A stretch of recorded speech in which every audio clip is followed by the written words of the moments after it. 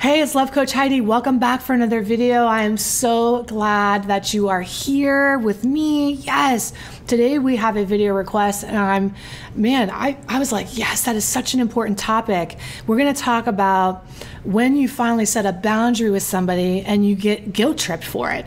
And whoever set your boundary with is making you feel bad for actually standing up for yourself. What a terrible place to be in. So I'm gonna get into that, but first, let me tell you, if you like what you see here, make sure you're subscribed, make sure you like the video, and if you have a video request, go over to lovecoachheidi.com, scroll down where it says request a video, and I will be happy to make a video just for you on a topic that matters to you as well, okay? But let's get into today's question. First of all, the fact that you were able to set a boundary to come to that place, I know it took you a long time likely. Most people don't even set boundaries. They just set ultimatums and just pray people change. So the fact that you put thought and energy into your boundary and said, that's it. This is what I'm no longer willing to settle for. I want to say congratulations. That's a hard thing to do. And now, not only was it hard for you to do, but now you're getting flack for it. And that's the worst. So I want to give you some steps to take today to rectify all that so you can feel like what you're doing is the right thing and how to deal with it whenever these people make you feel bad. These people. Who are the people that you're setting the boundary with? Well, likely you're setting a boundary with somebody who's dysfunctional because they have to be dysfunctional in order to be treating you the way they're treating you. So they're toxic or unhealthy. Maybe it's a narcissist. Maybe it's an addict or an alcoholic.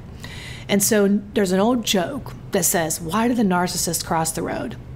Because I thought it was a boundary.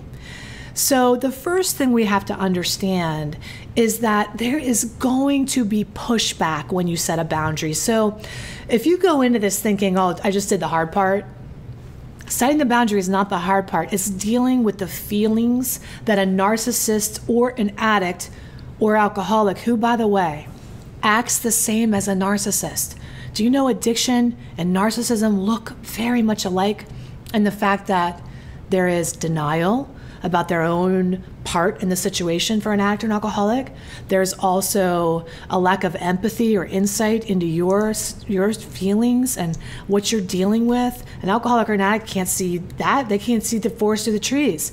So there's an element of blame and shame that they use when they're confronted with their own behavior, just like a narcissist.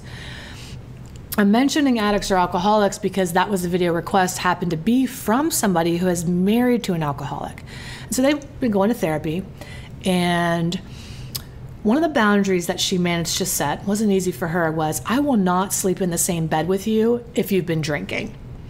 And she felt pretty good about that boundary because sleeping with him when he was drunk was really affecting her deeply on many levels, right? So she set the boundary, and then lo and behold, what happened? He came to her and said, in a moment where he was feeling confronted about that, well, I don't feel like we have a relationship because you won't sleep with me. You won't sleep in the same bed with me, so I don't feel like we have a relationship because of that. Now, what's wrong with this picture? Do they have a bad relationship because she won't sleep in bed with him? Is that what's really going on here? Because if I'm a wife who loves my husband and I think I'm just setting a boundary with my husband who I love and he says that to me, I could be tempted to take that on and go, yeah, I do feel bad about that. We are struggling in our relationship because of this distance between us this way. But again, we've got already one person in denial and in fantasy land, and that's the addict or alcoholic or narcissist, so you can't join them. You can't come into fantasy land with them. Somebody's got to stay rooted in reality. And what's the truth here?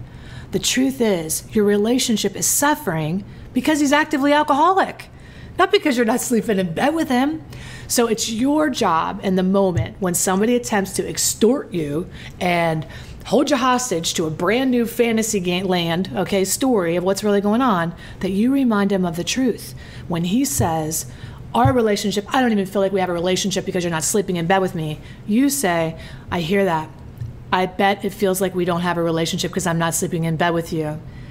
I would love to sleep in bed with you. However, I'm unwilling to sleep in bed with you when you're drinking. So if you want me to sleep in bed with you, you need to be sober. Right? We're just reminding him of the truth of it. Now he's going to hear that. Not if he's actively alcoholic. He's still not going to hear that. So how often you have to repeat that just over and over for your own sanity. It's not to land where he's going to have an epiphany and realize, because he may or may not. It's really for your own sanity, because if you start to take on that shame, or you take on that blame, or you take on that guilt, you're going to buy into it. And what's going to happen is you're going to cross your own boundaries. You're going to violate yourself, okay, at the expense of keeping the peace or whatever you think the peace is. And you can only do that for so long until you become an absolute ticking time bomb, sucking it up, stuffing it down, placating, pleasing everybody else, and you're last on the list. So stay strong. Understand that you set that boundary for a reason, and when somebody attempts to gaslight you and make you question your own sanity and reality, that you root down on the truth and you remind them what's really going on here. All right. I hope that you found that helpful. If you, again, want more information or you want to request a video, go to lovecoachheidi.com, send me a message and let me know your situation. I'm happy to make a video for you.